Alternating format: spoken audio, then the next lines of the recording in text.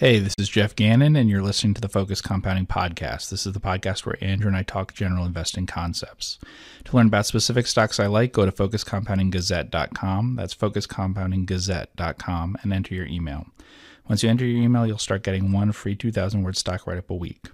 Andrew and I also manage accounts for clients. To learn more about our managed accounts, email Andrew at info@focuscompounding.com or text or call Andrew at 469-207-5844. And now here's Andrew with your regularly scheduled podcast. Alrighty, we are back. We are in the Man Cave, Focus Compounding Podcast, our studio, which happens to also be my office. Hope everyone is having a great day. Jeffrey Gannon, how's it going today? It's going great, Andrew. How's it going with you? It is going fantastic. Hope it's going great for everybody else. Hey, if you are in New York City, you want to meet up with Jeff and myself, you're a prospective investor, we're going to be there the week of September 16th. So we'd love to meet and chat with you. Email me, info@focuscompounding.com. We'll definitely get something on the calendar. If you're watching us on YouTube, hit that subscribe button. Thumbs this video up. That helps spread the word. If you're listening on the podcast app and you love the work that we're doing, if you give us a rating review, every time I look, it just puts a smile on my face. Okay. If you want to put a smile on my face, give us a rating review. Hopefully it's 5 stars. Hopefully it's 5 stars. So today we're going to be going over a talk that Alice Schroeder gave. And I've spoken about this on the podcast before, how if you want to move up, kind of go upstream to learn about people, try to get in contact with people that are close to them, right? I was referring to Warren Buffett. I probably can't speak to him, but I can learn a lot from people that are in his inner circle that are willing to share things. Monish Pabrai shares a lot of things about him. Charlie Munger has talked a lot of things about him. Alice Schroeder obviously wrote a book about him, so she knows a lot about him. And in this talk, I'll put it in the show notes. It's like 40 minutes. It's a great chat from 2008. She went over the 3 things that he goes through when he is investing in a company. Right. It was in a specific investment was Mid-Continent Tab Card Company. Yeah, that's the way that she demoed it out. And I thought he earned like what? She said like 33 or 34% over 18-year period Something per like year. that, yeah. There was a private investment that he made, Yeah, some incredible return. And she sort of just walked through his mindset and his thought process throughout the investment. So I thought it'd be interesting to sort of start from one and go through all of his thoughts, right? Okay. And then see what your thoughts are on it. And the first step that she said that he thinks about, and he does this with every single company, is what are the odds that the business could be subject to any catastrophic loss or catastrophe? Yeah, that's the first one we do. Yeah, it's the first one he does, I think. So, and her point was it's the opposite of how most people think. They think about what's the return and stuff, and then over time they're thinking about, as they get deeper into learning about the stock, what's the risk they could go to zero. Yeah. He quickly tries to figure out if there's a real risk that it'll go to zero, and then if there is, then he doesn't research it any further. Yeah, and I would say that's true for us too. That means certain industries, they're not going to be a lot of, you're not going to look at a lot. Like which ones would you not automatically? And almost never buy a retailer. Yeah. And I mean, you could, for the people that know the whole Sears situation, right? Sears, he was asked if he would ever be interested in Sears, and he just, said the question, can you think of any retailer that has had issues and sort of rose from the dead and came back? Right. And he's like, I can't. Right. So that's kind of him in real life going through that step one that she just referenced. Yeah. And a lot of investors, I think, would do exactly the opposite. A lot of investors did with Sears. They said, okay, well, there's all these risks and stuff, but we want to own it and everything. Now, those are all judgment calls. Lots of people say we own NACCO, and NACCO could, it's coal, it could go to zero or whatever. We have reasons why we think that that's not likely, and there are reasons that I saw in the first 5 minutes of learning about the company, so that's why I kept researching it. Normally, it's true that if you had a highly leveraged coal company or something, I wouldn't keep looking at it, but there were reasons with contracts and things that I decided to keep looking at NACCO. So Buffett's bought insurers and things that he figured were safe, when other people might say, well, how do you know about that, about an insurer or a bank or something? So it depends on what your circle of competence is and things like that probably too. Yeah. It generally means avoiding huge amounts of debt and stuff like that. It definitely means avoiding companies that have potentially huge amounts of competition or compete against really tough companies. In the case that she was talking about, the reason why he wouldn't do it is because they were going head-to-head with IBM. So he said, no, I don't want to invest in a company that's going to be competing with IBM. Now, even though she was saying that, why did he get interested in it then? He got interested like a year later when they proved that they could. When they were going 70% a year? Yeah. Where 30 or 40% net margins? People would buy tab cards from them. So tab cards were cards used in computing, mechanical computing. And so if you want to think of it like I don't know what you compare it to from computing times that people would remember. You know, if you're compared to yeah, I don't know what you compare it to there. But they were necessary to use in all those things. And basically they're how you fed instructions into a computer. The company was able to do quicker deliveries and probably better service and stuff than IBM. IBM was a very bureaucratic organization and probably didn't do those sorts of things well. And so maybe they didn't deliver on time, and then, you know, other problems that people would have. And at the time, you wouldn't have been able to use a computer if you didn't have the cards that you needed to do it, to run whatever things you were doing, whether these were academic things or business things or accounting things or whatever they were using it. So a supply of the cards that you needed being delivered on time and stuff would have mattered a lot to them. Yeah. So that's when he changed his mind, when he saw that people were willing to buy from them instead of IBM. Yeah. And then he saw there wasn't any catastrophe risk, that he saw it wasn't a risk that it would go to zero. And like she did say, you made like 30% a year for like 18 years. Yeah. But I mean, do you see that with what we do in terms of eliminating things right away? Oh, sure. Yeah. I mean, we, in one of the podcasts we did a couple of weeks ago, we actually spoke about, somebody said, how do you guard against like information overload, right? And our answer was, well, actually the companies that we look at, we know that they're all pretty interesting because we have a lot of, I guess you could say, checklist items that sort of mitigate all the fluff for us, or like the fat, you know? Yeah. Well, you could spend a ton of time analyzing companies that might go under, but might provide a really big upside return. Yeah. And on the probabilities it might work, you know? Yeah. But those are very hard to figure out. All the way through to the end of your analysis, you're trying to kind of handicap the odds of it being able to do any of, to have a big upside, and the odds that it'll go to zero, and trying to figure out if the market's pricing in the correct odds. Those are the most difficult always to figure out, is when there's a big upside, but you know the downside is zero. Yeah. Yeah. Next thing she says that he does is she's never seen him do anything involving a model, and he really only uses historical records. That makes a lot of sense. And I mean, that's probably when Munger has said that she's never seen him do a DCF ever. Yeah, and I know that when they've been presented books from investment banks and stuff about, here, can you look at this because we prepared it for you to buy the company. Munger jokes that he usually throws up on he doesn't want to throw up on the table or something like that. Yeah. So which would include a model. That's what the investment bank always does, is a model for you about the company and what they're likely over the next 5 years or so to be, what their results are, and they don't care about that. But I do know, in what she was saying, and makes sense, because she said in that video, she said she thinks she spent 2,000 hours with him or something. Yeah. That he does like all the historical financials, because I've seen some things where he emailed someone or whatever and said, give me literally all the financials that you have going back as far as possible when looking at buying a business. So that would make sense. So like really, really old financials. Write-up I just did, Monarch Cement, I used financials going back to 1970. So it's common for us to look at financials going back as far as possible. You can always get financials from public companies that have been public the whole time that go back to the 1990s. So I think everyone would have had to be on EDGAR, which is the SEC website for companies filing their 10Ks and stuff, by about 1995 or something like that. So by now there should be about 25 years of history. Yeah, so you could always find that for companies. And that's one of the first things that you always do in any company that we look at. Yep. Put it all in there no matter what. It's literally one of the very first things. Is you go back and get sales, the EBIT, the free cash flow or net income or something, all the years. Absolutely, that they have. And if there's specific things about the company, tons, number of stores, any of those sorts of things, sales per square foot, those sorts of things, you can also find all that and do it. It would depend on the company. Now, why do you think he doesn't really do any sort of projections or anything like that? Is it because when he is handicapping the stock, he wants the margin of safety baked in to the point where if it makes sense without forecasting any numbers or doing any sort of models like that, then it could be a potential good investment?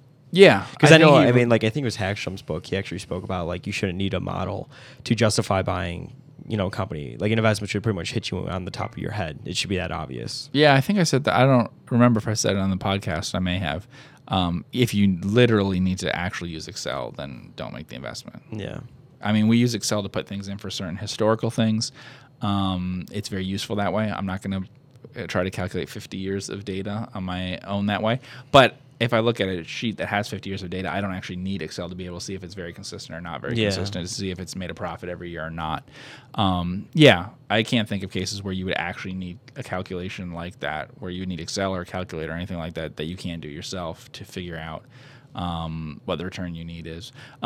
Buffett probably does it the reverse way. In fact, I think Aleshorter said that he thinks of what investment what return he wants, and then how certain is this to get him that return. Yeah, that was basically. the next one. Okay. So we'll just go on that. Wants a 15% return today that he feels like is going to grow. Yeah, well, that made sense in the 50s or whatever. Now for him, I mean, maybe that could be true for people listening to this. It's markets are expensive, but if you're working with small amounts of money, maybe. But certainly for Buffett, he has way too much at Berkshire to be able to demand that. What do you think he's demanding? 10%? Maybe. Well, I mean, in the past when they asked him about like discount rates, which I guess is different than this, I mean, kind of probably thinking about it the same way. Yeah, but I mean, if you think about it, the premium that 10% would be over the 30-year Treasury today. Well, sure, it's a lot. But that's not very. It's actually not. 10% and 15% are pretty similar. 15% when she was talking about that, and 10% today are similar premiums over the bond. So if you're doing a discount using that, I would suppose that the old 15% is now 10%. So what does he mean when he says that? Is that like a earnings yield, or he thinks the business is going to grow by 15%? Well, yeah, when she was talking about it there, she meant an earnings yield, basically. So like return on equity, or literally the earnings yield. She meant that he was buying it at whatever that would be, 6 or 7 times earnings, 7 times earnings, and then he wanted to grow. So he wanted to pay a PE of like, let's say 7 or something and have it grow. And maybe today you'd want to pay a PE of 10 and have it grow. I think that's hard to find. It's not impossible, but it's hard. And it's very, very hard in the things that he does now. Well, of course. But you could buy things that you think are going to recover from where they were, or that he's projecting for some reason in a couple of years that their earnings will be a lot higher or something like that. Although I don't remember the exact price he paid for like Apple or something, but some of it was a pretty low PE. Which it's like 10 to 12 at least. Right. When I say growth, he may be projecting, in that case, actually, when she did talk about it, she was talking about him projecting 1 year's growth. Yeah. So like the forward PE, actually. So I don't know to say that he doesn't project any growth. He doesn't do a model for the future. But if the company's basically telling him, we're going to have higher earnings this year than last year, then he may be using, the earnings right now, not looking backwards, I think that approach means that's why you don't have to model it out, because he doesn't have to actually calculate out what he thinks the stock is worth. Sure. What he can do instead is say, how confident am I that buying it today will get me a good enough return? Yeah. And that's what he does, right? Can I get that today? Yeah, okay. Yeah. And she explained that in that video. And obviously he often can't, because even early on he would wait a long time. Even with the partnership years, he would own a lot of something, and he didn't necessarily trade in and out of stocks that quickly. So he must have been passing on a lot of situations. We know he passed on that one when they first presented with that Mid-Continent tab card. He passed on and then waited a year. If he were 23 or 33 today, what do you think he'd focus on? Probably other countries. Probably. Really?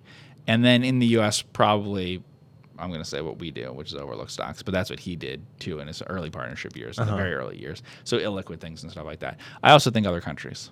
I think that's likely, because they're more overlooked than the U.S. So if you could learn a lot about them, I think that would be very useful. So things like Korea, which he invested in personally and stuff, I think that he would do that kind of thing in a big way. I think in a talk he mentioned that if he were doing the partnership or something, and he had the opportunity in the early 2000s of Korea, his fund would have been 100% in Korea, basically, that he was saying, and I think that makes sense. So finding things that have those really low PEs but are going to grow or are basically okay companies. Profitable. Yeah, he's talked about how he thinks he could make 50% a year, and I said that a long time ago. But if he was working with $1 million or something, and that might be true for him. I think he took that statement back. He took it back? I think he said that was misinterpreted. But I don't know. Yeah. Well, he made 30% a year when the Dow probably did, I don't know, 6 or 7 or something. So if you outperformed, I don't know exactly. I mean, there's some things where, in Japanese nets, you probably could have made 50% a year. That's not impossible. He probably could have. Yeah, I bet that's true. With the kind of extra work that he did. If you read The Snowball, the amount of work that he did to find not just a net or something, but the best net and stuff. Yeah, he really learned a lot about them. So I won't rule out that he could have earned 50% a year on $1 million even today. Sure. But I think that he would definitely focus on much less well-known and be very things. Concentrated. Yes. Well, he's always been very concentrated, Yeah. so there's never been a time when he But wasn't. even Monish said that when he was asking Munger, and Monish was actually talking about that in a recent talk, he said that in his personal account, he usually only owned like two to three stocks. Yeah. The whole time. Yeah. Mm-hmm. Yeah, Buffett was always very, very concentrated, and I don't think that's one thing that's never changed throughout the whole time. I mean, he's probably more diversified now than he's ever been. Berkshire Hathaway is more diversified now. But yeah, even if you look, even when he was taking Ben Graham's class and stuff, from everything we know, he owned very few stocks. Even when he would do Ben Graham type buying of things, he would buy the best ones of whatever Graham owned, instead of like what Graham would do, which is to buy everything. Sure. You know, he would just literally, if it passed a checklist, he would buy it, you know, in equal amounts or whatever. So Graham was willing to own 10 stocks or 100 stocks. If 100 stocks passed, then he would own 100 stocks, you know, in equal amount. But Buffett never did that. So what do you think about Bill Ackman buying Berkshire Hathaway?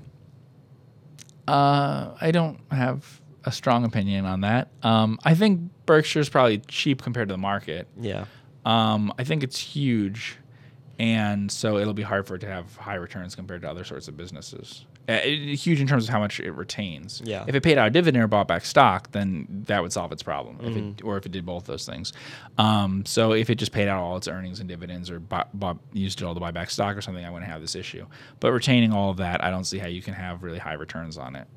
So I'm somewhat skeptical of the ability of the business to have good returns going forward, unless it finds a way to deal with that. They just will have the returns that Berkshire's going to get will be lower than the stock market if it doesn't figure out something to do pretty soon. You know, because you can buy other businesses, like say you buy a restaurant chain or something. They can open another restaurant with the money they retain, which will earn a higher return than what Buffett can get on $100 billion. I mean, Buffett may be able to get a 50% return on $1 million, or if you took that back, then not. But it could be as hard to get a 5% return on $100 billion. It's not easy to spend $100 billion on something, unless he literally just buys the S&P 500 or something. You're getting to where it's very hard to deploy that much capital. So unless they buy back stock, pay dividends, things like that, it's going to be very, very hard. And it's only going to get harder all the time. Yeah. Sure. What do you think if he would have always stayed small? So like, let's say under 100 million. Yeah. Right. Small, whatever. Right. Do you think he would have adapted the Phil Fisher framework? Yeah. There was already strong signs he was doing that before his partnership was over. I mean, I guess his biggest position ever in the partnership was American Express, which has nothing to do with Ben Graham approach at all. Though Ben Graham's biggest position was Geico, which is the least Ben Graham of the. Not, I mean, he still got it at a price that was super cheap, Graham. But still, if you were going to guess which one, you know, that would be in some ways the least likely and the most concentrated that he did. I think that Buffett was headed in that direction. Well, he had bought Disney, American Express, some things in the partnership by then. I think he probably would have gone even further that way. And I think his returns would have been great if he had stayed that small. I think that was always the most difficult for him, pushing down returns, is getting bigger. That's always the thing. I mean, because he ran a pretty big, his partnership was pretty big, inflation adjusted for today. I mean, would it be close to like what? I mean, I don't know what the point. I think I've looked at it before. I mean, definitely more than $500 million in today's dollars. I think it was like closer to $1 billion. All right, yeah. Well, I think if he kept managing money, and if he was managing today $500 million or $1 billion, I think he'd be doing pretty well. Yeah.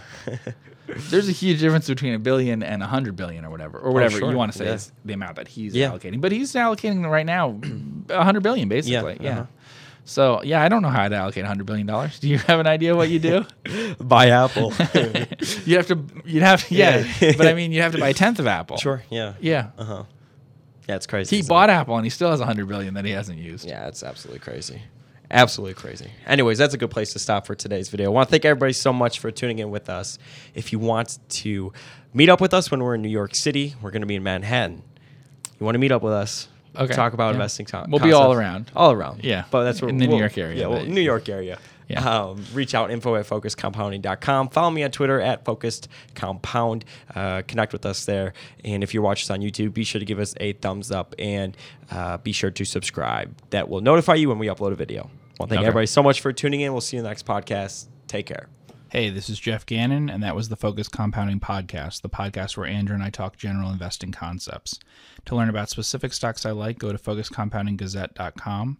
That's focuscompoundinggazette.com, and enter your email. Once you enter your email, you'll start getting one free 2,000-word stock write-up a week. Andrew and I also manage accounts for clients. To learn more about our managed accounts, email Andrew at info@focuscompounding.com or text or call Andrew at 469-207-5844. Thanks for listening.